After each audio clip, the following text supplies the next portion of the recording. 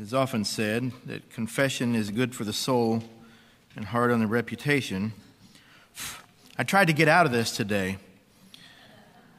Not really, but those of you who know that my family and I are in the middle of moving from one house to another, and everything's packed up, or not everything, but will soon be. And it's just kind of wild, and I texted the pastor earlier in the week, and I said, I don't think I'm going to be able to do this. And he said, well, let me know what you decide. And I got up the next morning, and I just felt like the Lord said to me, I'm on your side. So you can do this, and it's not me, it's him. I didn't write a sermon this week. It's something that I'm regurgitating from when I was a lay pastor at West Frankfort. But the subject I'm interested in exploring this morning is the subject of worship. Worship. Our scripture reading comes from the book of John, chapter 4, verses 23 and 24.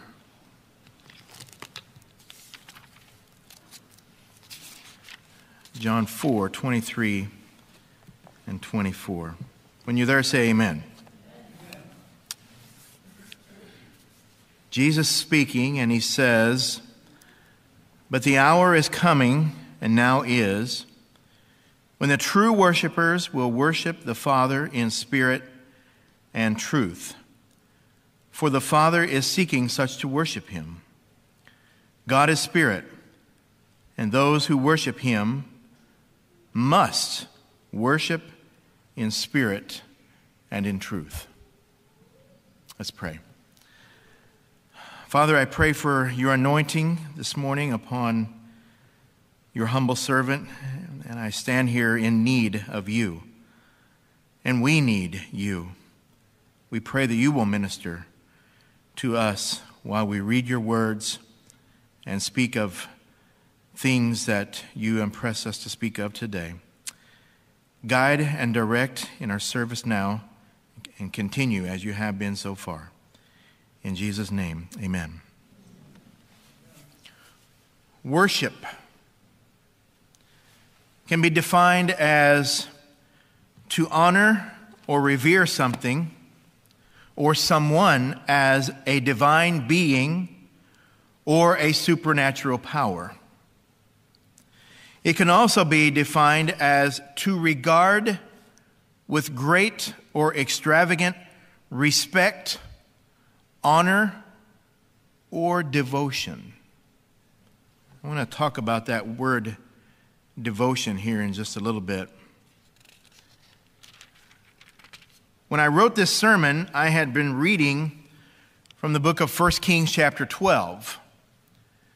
And in 1 Kings chapter 12, we find this story where it is near the end of King Solomon's reign. And God had made it known that he intended to divide the kingdom of Israel into two kingdoms. With Judah would serve as one kingdom, and later Benjamin would join. And the other 10 tribes would be the kingdom known as Israel. And God had picked a mighty man of valor, not a son of Solomon, to be king over the newly formed 10-kingdom land of Israel. His name was Jeroboam. And eventually, after Solomon had died, his son Rehoboam became king of the newly formed land of Judah. But Rehoboam made it known right away that he was going to be hard on the people in the way of taxes and burdens. And so the people rebelled against him. And so they moved to make Jeroboam king over the 10 tribes, and their capital would be in Shechem. But Rehoboam remained king over Judah, and his capital was in Jerusalem. So I want to pick it up in that chapter, 1 Kings chapter 12, and we're going to begin at verse 25. Now, today's message, I'm going to be covering a lot of sequential reading of scriptures because I think it's important to get the backdrop of what is going on. So we're going to begin at 1 Kings chapter 12 and verse 25. And the Bible reads as thus. Then Jeroboam built Shechem in the mountains of Ephraim and dwelt there. And he went out from there and built Penuel. And Jeroboam said in his heart, now the kingdom may return to the house of David. If these people go up to offer sacrifices in the house of the Lord at Jerusalem, then the heart of this people will turn back to their lord, Rehoboam, king of Judah. And they will kill me and go back to Rehoboam, king of Judah. Therefore the king asked advice. Is it good to ask advice? Sure. I'm not exactly depending on who you ask. I guess he didn't ask the right people, because it continues and says, he made 2 calves of gold and said to the people, now wait a minute, is this guy an idol worshiper? No. Right? He's king of Israel.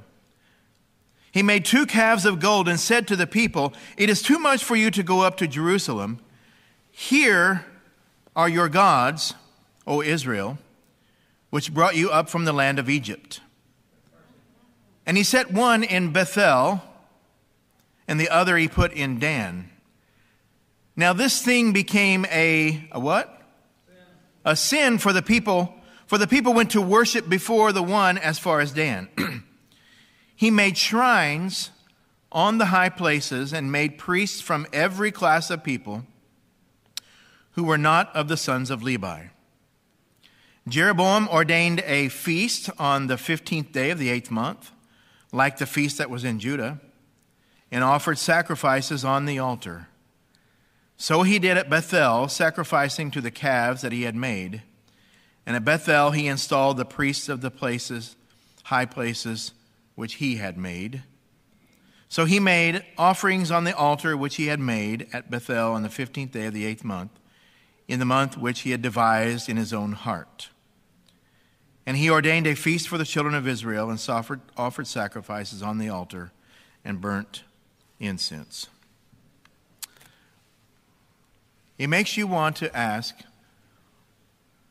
if you could talk to him, what were you thinking? Right? What were you thinking? Well, he feared that he would lose the loyalty of the people if they had to travel all the way back to Jerusalem for worship, to make sacrifice. So if you notice that we read the story, and over again it said, which he made, which he made, which he made. Just because we devise our own form of worship, it doesn't mean that God has to or will accept it. So he made his own temple. He anointed his own priests, and he instituted his own day of worship. In doing so, he sunk the nation of Israel, or what was left of it, into national apostasy. Now, what's apostasy? Apostasy is an act of refusing to continue to follow, obey, or recognize a religious faith. This was the man that God originally handpicked to be king after Solomon's death. And as we read this narrative, we start off thinking that Rehoboam was so bad because of how he treated the people. But look what Jeroboam did. And as we continue on in the book, we see Jeroboam's defiance grew, where God had to send a prophet to correct him. And did he welcome the prophet's words? No, he tried to have him arrested. And God answered this action by destroying Jeroboam's altar. That is in the next chapter. Golden calves. Does that remind you of anything? Rings a bell, doesn't it? How long did it take the children of Israel to build their golden calf and worship it instead of God while they were waiting for Moses? a mere 40 days. How soon we forget.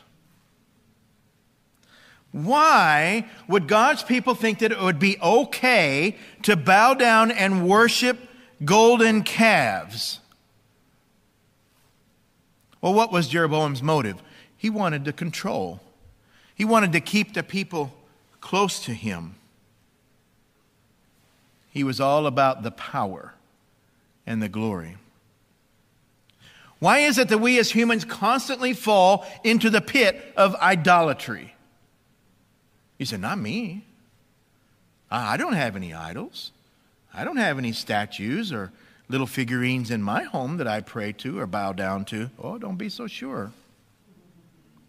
Why is it that we fall into the pit of creating something and then worshiping it? As if this creation that we made was all that, as they say. Why is it that things often take the place of God in our lives? I want you to go with me to the book of Isaiah 44. This story here, if you want to call it a story, is so mind-boggling to me. And it's a long reading, and I just beg for your indulgence as we read this, because this speaks specifically to what we are talking about today. Isaiah chapter 44, and beginning at verse 9.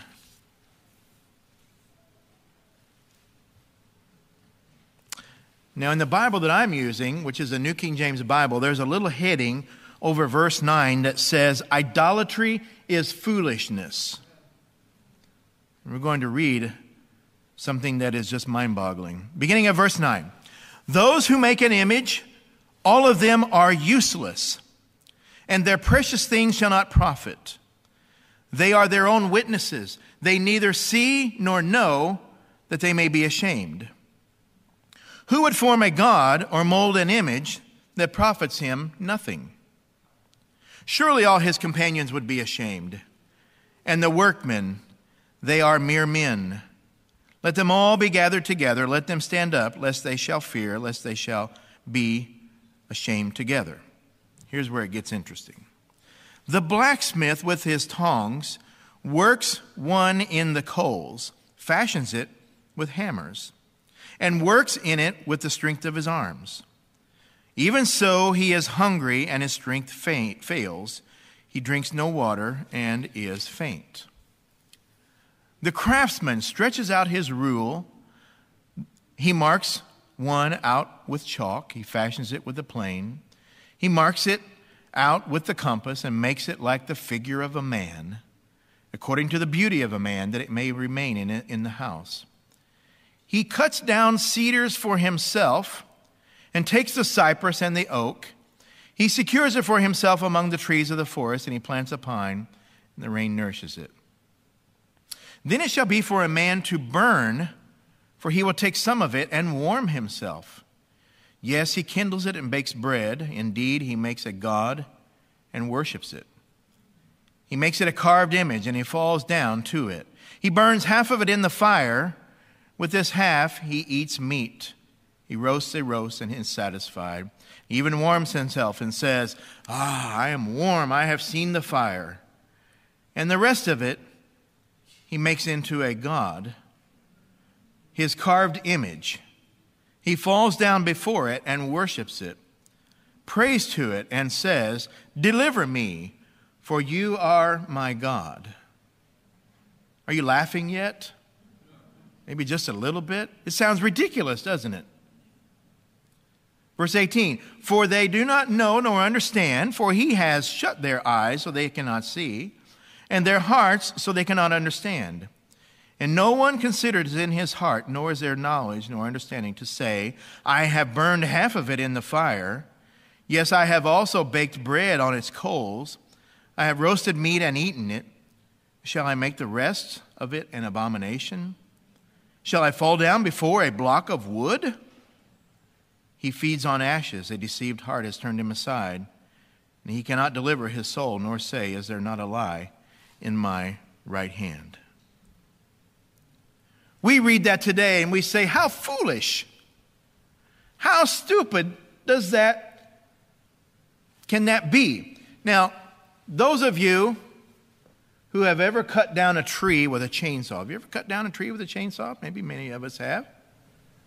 Would it occur to you to cut that tree in half, and with half of that tree, go and make you a nice campfire and cook your food, and with the other half, do some carving on it and set it before you and bow down and worship? If you're like me, you're saying, well, that would never even occur to me. But today, we have technological marvels. We, as human beings, are very creative. You ever watch the process of how an automobile is made in a factory? Or a fancy Swiss watch? Or some other item that we as humans have created and made, and they're wonderful things. But how does God create? How does God make? Someone once said, man invented a refrigerator and said it was amazing. God created a rabbit and said it was good. The man invented an automobile and said, fantastic. God did a tree, said it was good.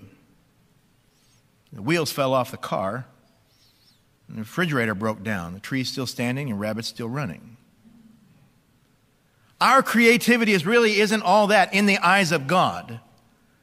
But to us, we're amazing, and we create these technological marvels. And yes, sadly, sometimes they become items of worship for us. What things do people worship today? Money? Power? Television? Radio? Music? Internet? Computer? Tablet? Your house? Your car? The list goes on and on. Things that become more important to us than God Himself. And what we have to ask our questions is, we have to ask the question, do these things serve us, or are we serving these things? Go with me to the book of Matthew chapter 6. Matthew chapter 6. Let's see what Jesus had to say about this subject. Matthew 6 and verse 19.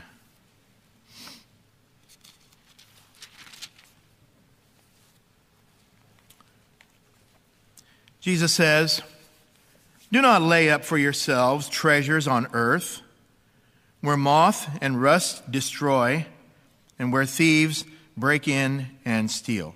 How many of you ever had something, some technological device or some item that you have that quit working or broke down or just completely went non-functional? We've all had that. Even with our home, next thing you know, you have termites come in and they're eating the place up. You have mice make their way in and polluting the place. Everything that we have in this world is temporary and not worthy of worship. Yet sometimes we do that. Verse 20, but lay up for yourselves treasures in heaven, where neither moth nor rust destroys, and where thieves do not break in and steal. For where your treasure is, there your heart will be also. What's the name of our sermon today? Anybody know? Where do you worship? It's a question of personal reflection. Where do you worship? Yeah, maybe we come into this house to worship, but there are other places we worship. We worship sitting at the computer. We worship sitting at the television. We worship in all forms and fashions instead of worshiping the only one that is really due and deserving of our worship.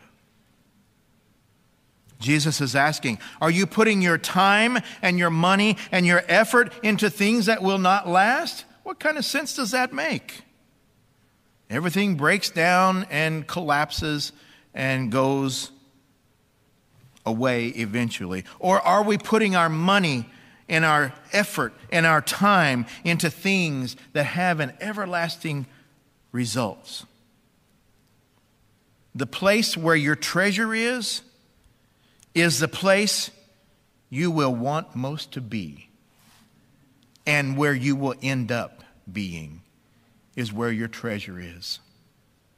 Is your treasure in this book? Or we talked a little bit about this in my youth Sabbath school class this morning, and for some reason I just thought of romance novels. You guys know what romance novels are? And the Lord just painted this picture for me. Do we get more joy and satisfaction out of this, or some story, some fantasy story, or anything? Again, I'm not singling out one thing, anything that keeps us from serving God fully.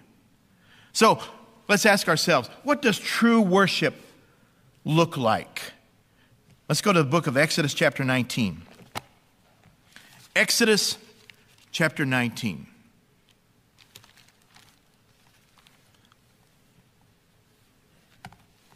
Also in my Sabbath school class this morning, I asked the students, what are one thing you're looking forward to about heaven? And one of them answered, looking forward to some instant replay of things that maybe we would like to see that happened on planet Earth at different times. I would like to see the instant replay of this chapter, Exodus chapter 19. Now, I hope you'll bear with me, or we're going to go through the whole chapter because I think it's important. And I want us to see, we're answering the question, what does true worship look like? Exodus 19. In the 3rd month after the children of Israel had gone out of the land of Egypt, on the same day, they came to the wilderness of Sinai. For they had departed from Rephidim and had come to the wilderness of Sinai and camped in the wilderness. So Israel camped there before the mountain. And Moses went up to God, and the Lord called to him from the mountain, saying, Thus you shall say to the house of Jacob, and tell the children of Israel, You have seen what I did to the Egyptians, and how I bore you on eagle's wings, and brought you to myself. Now therefore, if you will indeed obey my voice, and keep my covenant, then you shall be to me a special treasure to me above all people, for all the earth is mine. And you shall be to me a kingdom of priests and a holy nation. These are the words which you shall speak to the children of Israel. So Moses came and called for the elders of the people, and laid before them all the words which the Lord commanded. Then all the people answered together and said, somebody tell me what they said? We will do. Have you ever said that? Oh, God's told me to do this, and I'm going to do it. I'm going to grit with all of my might, and I'm going to do what he says to do. Yeah, right. So Moses brought back the words of the people to the Lord. And the Lord said to Moses, Behold, I come to you in a thick cloud, that the people may hear when I speak with you and believe you forever. Don't let that sentence get by you. That the people may hear when I speak to you. How would you like to hear the voice of God, the literal voice of God, rumbling from a mountaintop? That would be an experience that I would venture to say none of us would ever forget. So Moses told the words of the people to the Lord, and the Lord said to Moses, Now, here's where we're getting down to the nitty-gritty. Go to the people and consecrate them today and tomorrow. Let them wash their clothes. Let them be ready for the 3rd day. For on the 3rd day the Lord will come down upon Mount Sinai in the sight of all the people. You shall set bounds for the people all around, saying, Take heed to yourselves that you do not go up to the mountain or touch its base. Whoever touches the mountain shall surely be put to death. Not a hand shall touch him, but he shall surely be stoned or shot with an arrow. Whether man or beast, he shall not live. When the trumpet sounds long, they shall come near the mountain. So Moses went down from the mountain to the people and sanctified the people, and they washed their clothes. And he said to the people, "Be ready for the third day. Do not come near your wives." And it came to pass on the third day in the morning that there were thunderings and lightnings and a thick cloud on the mountain. And the sound of the trumpet was very loud, so that all the people who were in the camp trembled. And Moses brought the people out of the camp to meet with God, and they stood at the foot of the mountain. Now Mount Sinai was completely in smoke, because the Lord descended upon it in fire. Its smoke ascended like the smoke of a furnace, and the whole mountain quaked greatly. And when the blast of the trumpet sounded long and became louder and louder, Moses spoke, and God answered him by voice. Then the Lord came down upon the Mount Sinai on the top of the mountain, and the Lord called Moses to the top of the mountain, and Moses went up. Almost done. And then the Lord said to Moses, "Go down and warn the people, lest they break through to gaze at the Lord. Many of them perish. Also let the priests who come near the Lord consecrate themselves, lest the Lord break out against them." But Moses said to the Lord, "The people cannot come up to Mount Sinai, for you warned us, saying, 'Set bounds around the mountain and consecrate it.'" Then the Lord said to him, "Away, get down, then come up, you and Aaron. But do not let the priests and the people break through to come to the Lord, lest he break out against them." So Moses went down to the people and spoke to them. And even though I didn't give it to the multimedia group, the next verse of the following chapter 1 verse says, "And God spoke all these words, saying." To me, this is what true worship looks like.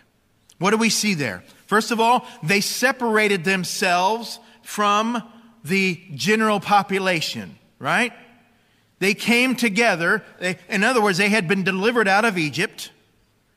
They came together. Today we would call that a congregational gathering or a convocation. Thank you very much. I was trying to think of that word and I couldn't think of it. Not that you can't worship in your home, but there comes a time when corporate worship coming together is a good thing. And we have to keep in mind why they were gathered together and who were they gathering together to worship. Deliverance had just taken place from Egypt, right? I would think that our response should be when we are delivered from something, when we are spiritually, when we experience spiritual deliverance from some bondage, from some sin, our hearts should open up in worship. And the people came with a humble heart. They were willing to be taught, right? And willing to do all that God had commanded, at least for a little while. It was the intention, don't miss this, it was the intention of God for the people to actually hear His voice. Do you know that when you come into this house of worship, that God is speaking? Are you listening? That's the question. And the people had to take a time of preparation. That's what Friday's for, isn't it? Amen. Preparation day. To make sure their homes were clean and prepare their hearts, prepare their home, to consecrate themselves, wash their clothes. What does that even mean? I think God wants us to look our best when we come to Him. There was an air of solemnity, that so much so that they couldn't even come within certain boundaries for fear of being put to death. It wasn't that God was a dictator, it's that it was for their protection. Because God was there. He told the men, don't come near your wives. Don't come with ritual uncleanness, We should be clean on the inside and the outside when we come into the presence of God. And the whole scene presents a picture of a very solemn occasion. There was no shouting and dancing. There was no smoke and fancy lights. It says the people stood in silence. They were wearing the best that they had. Their attention was on the one speaking. Sometimes that's the trouble in our work, in our church services today. I'm not calling anybody out, you understand. I'm just saying, sometimes our attention is everywhere else except for the person who is speaking, whether it's God or whether it's a pastor or whoever. They were wearing the best they had. Their hearts and their minds were right before God. There was no whispering or clamoring about, and God came down and met with them in the form of a fiery storm which enveloped the entire mountain. And they trembled in fear.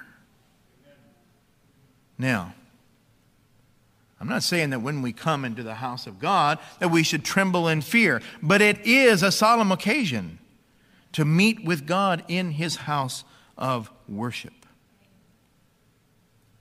Remember our scripture passage which said, true worshipers of God. Let's go to that again because I want to pick it apart. John chapter 4. John chapter 4, just two verses there, 23 and 24.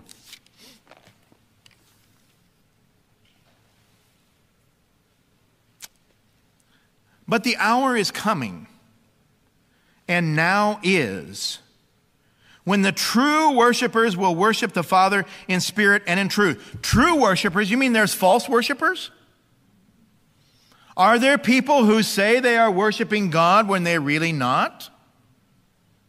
Again, I'm not calling anybody out. I'm not calling out any denomination or any church belief, but I'm just saying, if there is something true, then there must be something false. True worshipers of God will worship the Father in spirit and in truth. We know about truth, don't we? We know about all kinds of biblical doctrines that are true. And we know that they're true because the Bible says that they're true. Yet I got to tell you that I've been in Seventh-day Adventist churches and the people are not friendly, and there's very little smiles going on, and there's very little activity in the church, and everybody looks like they would really rather be just laying down taking a nap because they're actually sitting up taking a nap. I've been in churches like that. Perhaps some of you have been as well. It's wonderful to worship God in truth, but we need to worship God in spirit. I appreciate Brother CJ presenting that song this morning that had a little bit of tempo to it. It blessed my heart. And it wasn't slow and humdrum. It had a little bit of tempo to it, and I found myself tapping my shoe, but in a worshipful fashion. I love the words. Praise God that true followers of Jesus will worship in spirit and in truth. Not just truth, and not just spirit either. So does God care about how we worship Him? Or is it just the fact that we're worshiping God because we say we're worshiping God?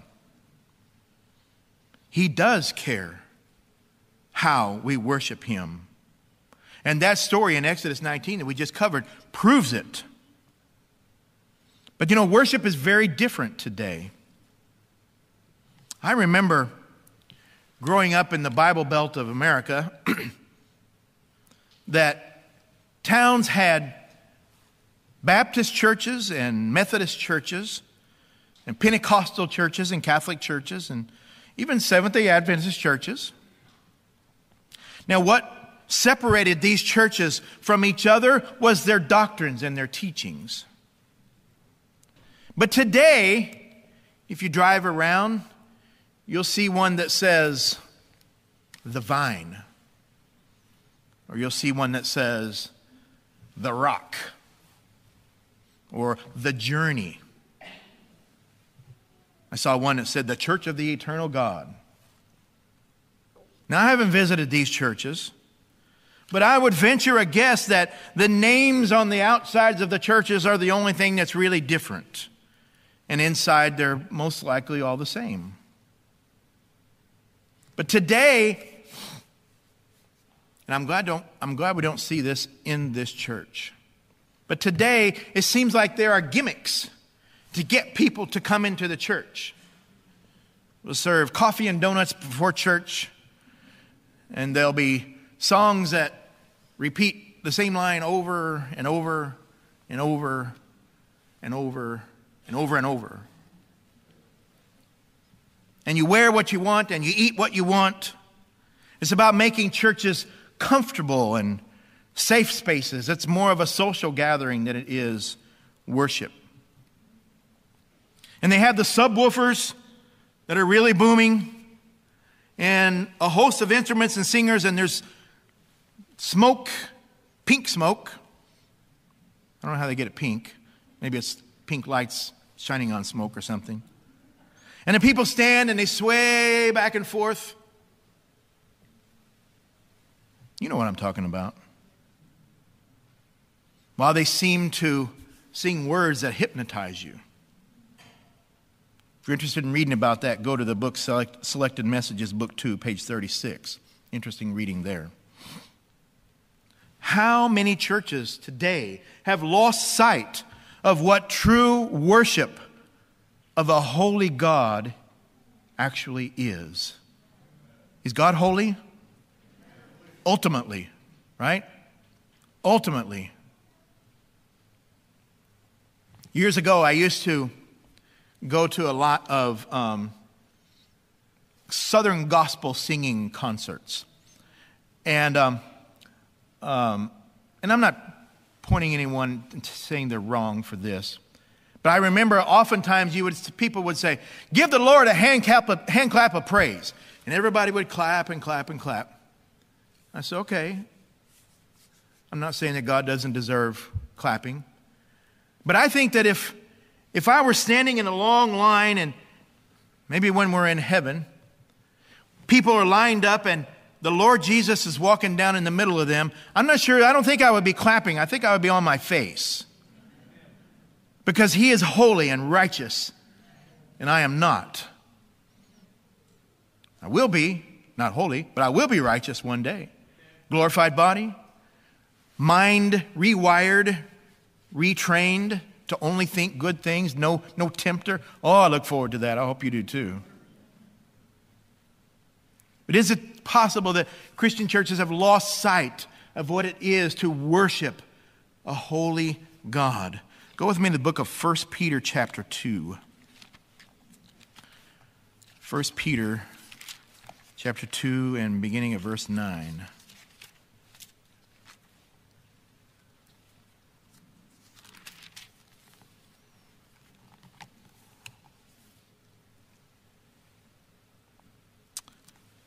The apostle says, but you, how many yous are here today? There's a few. Those of you who aren't you, what are you? We're all yous, right? But you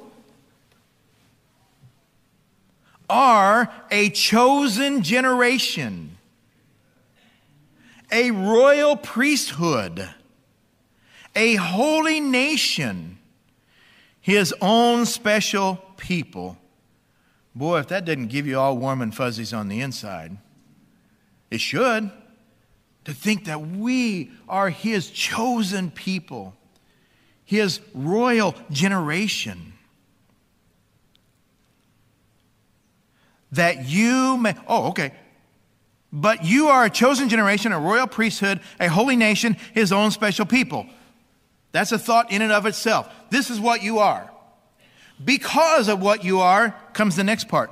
That you may proclaim the praises of Him who called you out of darkness into His marvelous light. Some of you know what I'm really talking about. Some of us have grown up in the church. You know, my last name is Shelton. It's kind of a well-known name in these parts. I've been going to the Adventist church my whole life. I think my dad went to the Adventist church his whole life. And his mother, my grandma Goldie, came in sometime when the kids were very small.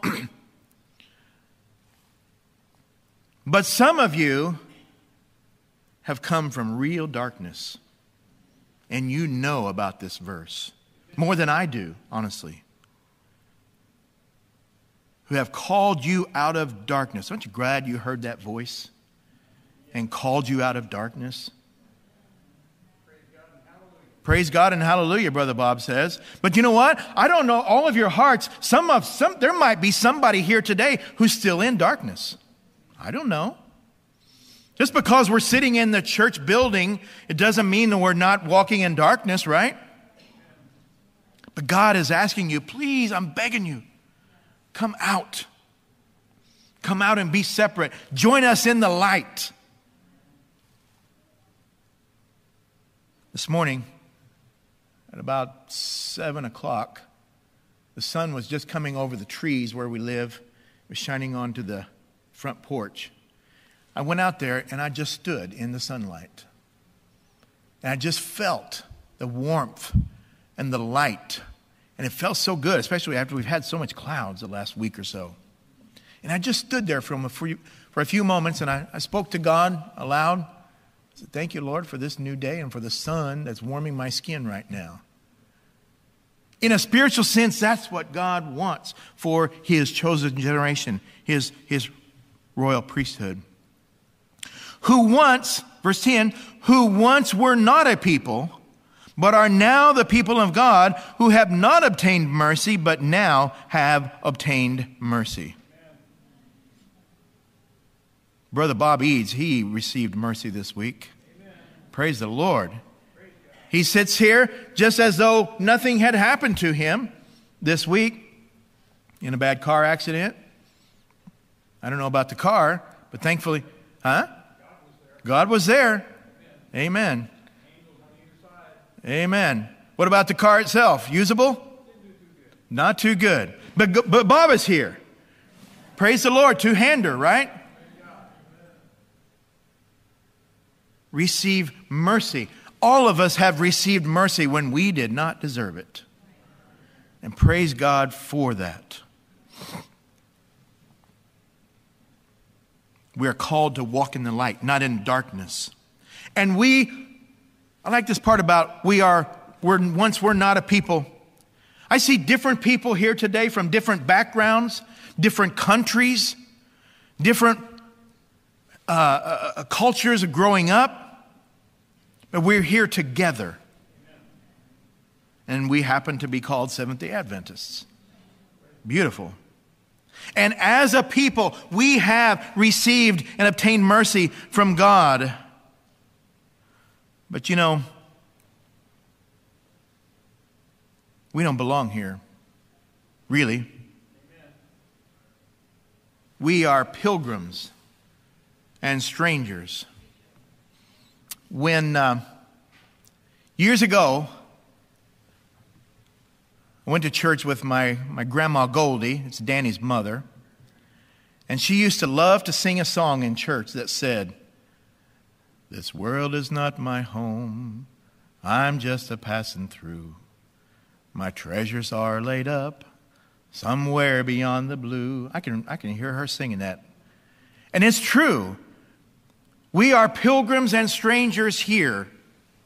And our home, hopefully, for each one of us, our true home is in heaven. And verse 11 says, "Beloved, I beg you as sojourners and pilgrims, abstain from fleshly lusts which war against the soul, having your conduct honorable among the Gentiles, that when they speak against you as evildoers, they may, by your good works which they observe, glorify God in the day of visitation." Do you give God the credit and the glory whenever something good happens to you? Or if someone commends you? Sister Mary down here, she's been through a lot in the last 30-something years. I praise the Lord for the day that she came down into the water and was baptized, made a permanent commitment to Jesus Christ. And she says, "I'm not going back to that." Now, I don't know this, But Mary might have some family members or her some friends who might think that she's went off her rocker. I don't know that. It would happen with any of us. When we make a firm commitment to Jesus, somebody's going to say, "Are you kidding? You're doing that now?" Peter says, people may speak negatively against you now, but in the end, they will know that you stood on the side of right, on the side of the creator of the universe. But what is worship like today? 2 Timothy chapter 4.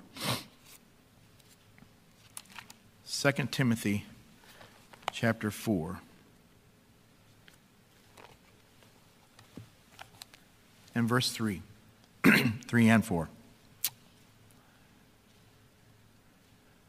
Paul says, "For the time will come when they will not endure sound doctrine, but according to their own desires, because they have itching ears, they will heap up for themselves teachers. And they will turn their ears away from the truth and be turned aside to fables." Is that being done in our world today, in our churches today? Today there are people in churches all over the globe who listen to pastors teach and preach smooth words, fables that have no basis in biblical truth. And when you tell them what the Bible says about certain subjects, you hear things like, "Well, that's not the way I see it." Or, "Well, maybe you interpret it that way, but I don't interpret it that way." Or, "Yeah, but that was in the Old Testament." Right? We see things like that. We hear things like that. Let me share with you one of my favorite paragraphs in the book, Great Controversy. It's on page 464. Great Controversy, page 464. Before the final visitation of God's judgments upon the earth, there will be among the people of the Lord such a revival of primitive godliness as has not been witnessed since apostolic times. The Spirit and power of God will be poured out upon His children. Can you say amen? Amen. I'm looking forward to that, and I want to be a part of it. At that time, many will separate themselves from those churches in which the love of this world has supplanted love for God and His Word. Many, both ministers and people, will gladly accept these great truths which God has caused to be proclaimed at this time, to prepare a people for the Lord's second coming. But the enemy of souls desires to hinder this work. And before the time for such a movement shall come, he will endeavor to prevent it by introducing a counterfeit in those churches which he can bring under his deceptive power. Do you get that? In those churches which he can bring under his deceptive power, he will make it appear that God's special blessing is poured out. There will be manifest what is thought to be great religious interests. Multitudes will exult that God is working marvelously for them when the work is that of another spirit. Under a religious guise, Satan will seek to extend his influence over the Christian world. That sounds like a dreadful time. Yeah, we're in it. Exactly. It's happening right now. Used to be that our television stations, we had 3 or 4 or 5 TV stations, and that was about it. And you could tune in on a Sunday morning and hear certain pastors. But now we have a thing called the internet, and there are pastors galore that have their own YouTube channel, preaching things that do not come from the Word of God, and that are sometimes heretical to the true teachings of God, and people flock to it by the thousands or millions.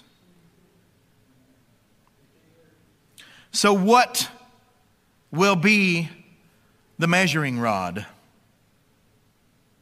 What will determine whether these so-called Christians are truly on God's side? I don't have it for the screen, but you know the passage that's found in Isaiah chapter 8 and verse 20. To the law and to the testimony. If they speak not according to this word, it's because there is how much light?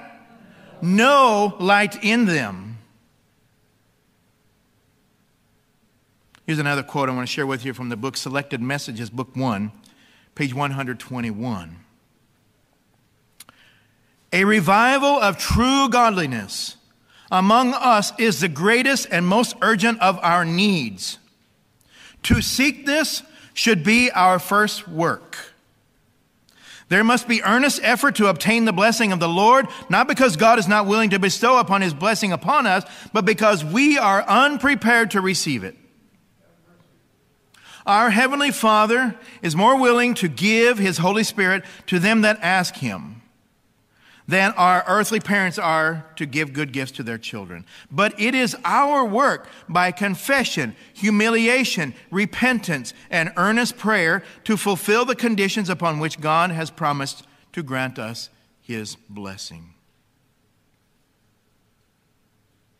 So, my friends, how are we to know if we have other gods in our lives? Whether we are consciously aware of it or not, how are we to know if we are worshiping by our actions or our thoughts or our motives something other than God? How do we know if our money or our television or our radio or our internet or our cell phone or our computer tablet, our car, our home, or movie stars, or TV personalities, or sports figures, or social media, how do we know if those things have the wrong position in our lives? How can we prove it? Here's how we prove it. Counsels for the Church, page 185. Many profess to be on the Lord's side, but they are not. The weight of all their actions is on Satan's side. By what means, then, shall we determine whose side we are on? Who has your heart? Even if I stopped right there, that would be enough. Who has your heart? With whom are our thoughts? What do you think about throughout the day? Upon whom do we love to converse? Do you love to talk about Jesus or everything else in the world? Who has our warmest affections and our best energies?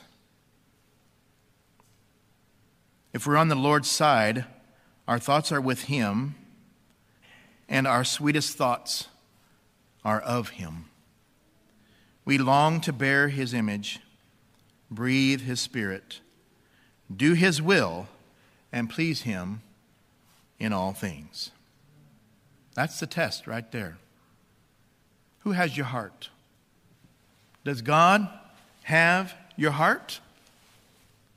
Or does this have your heart? Or this? Or other books and magazines and people and a host of other things? Who has your heart?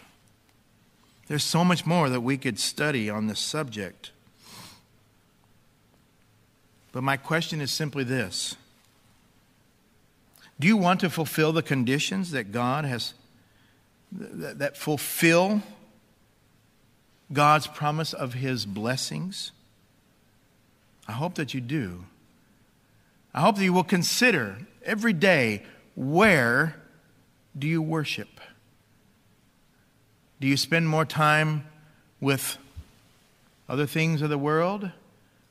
Or do you spend more time sitting at the feet of Jesus? It's a question for each one of us. Only we can answer for ourselves. But God desires for us to sit at His feet and learn from him and be taught by him each and every day. We have all worshiped at other places besides your feet, at different times in our lives, different points of our journey. We thank you that you haven't given up on us. We thank you that you are calling us constantly and continually to come and worship at your feet. Father, Heavenly Father, I just pray that you will empower us and embolden us, Lord, to make priorities in our lives and set the things of the world, even the necessary things, secondary to you. And may we truly be able to say, I'll worship only at the feet of Jesus. Be with us as we go to our homes today. Keep us close to you. We pray in Jesus' name. Amen. The Lord bless you.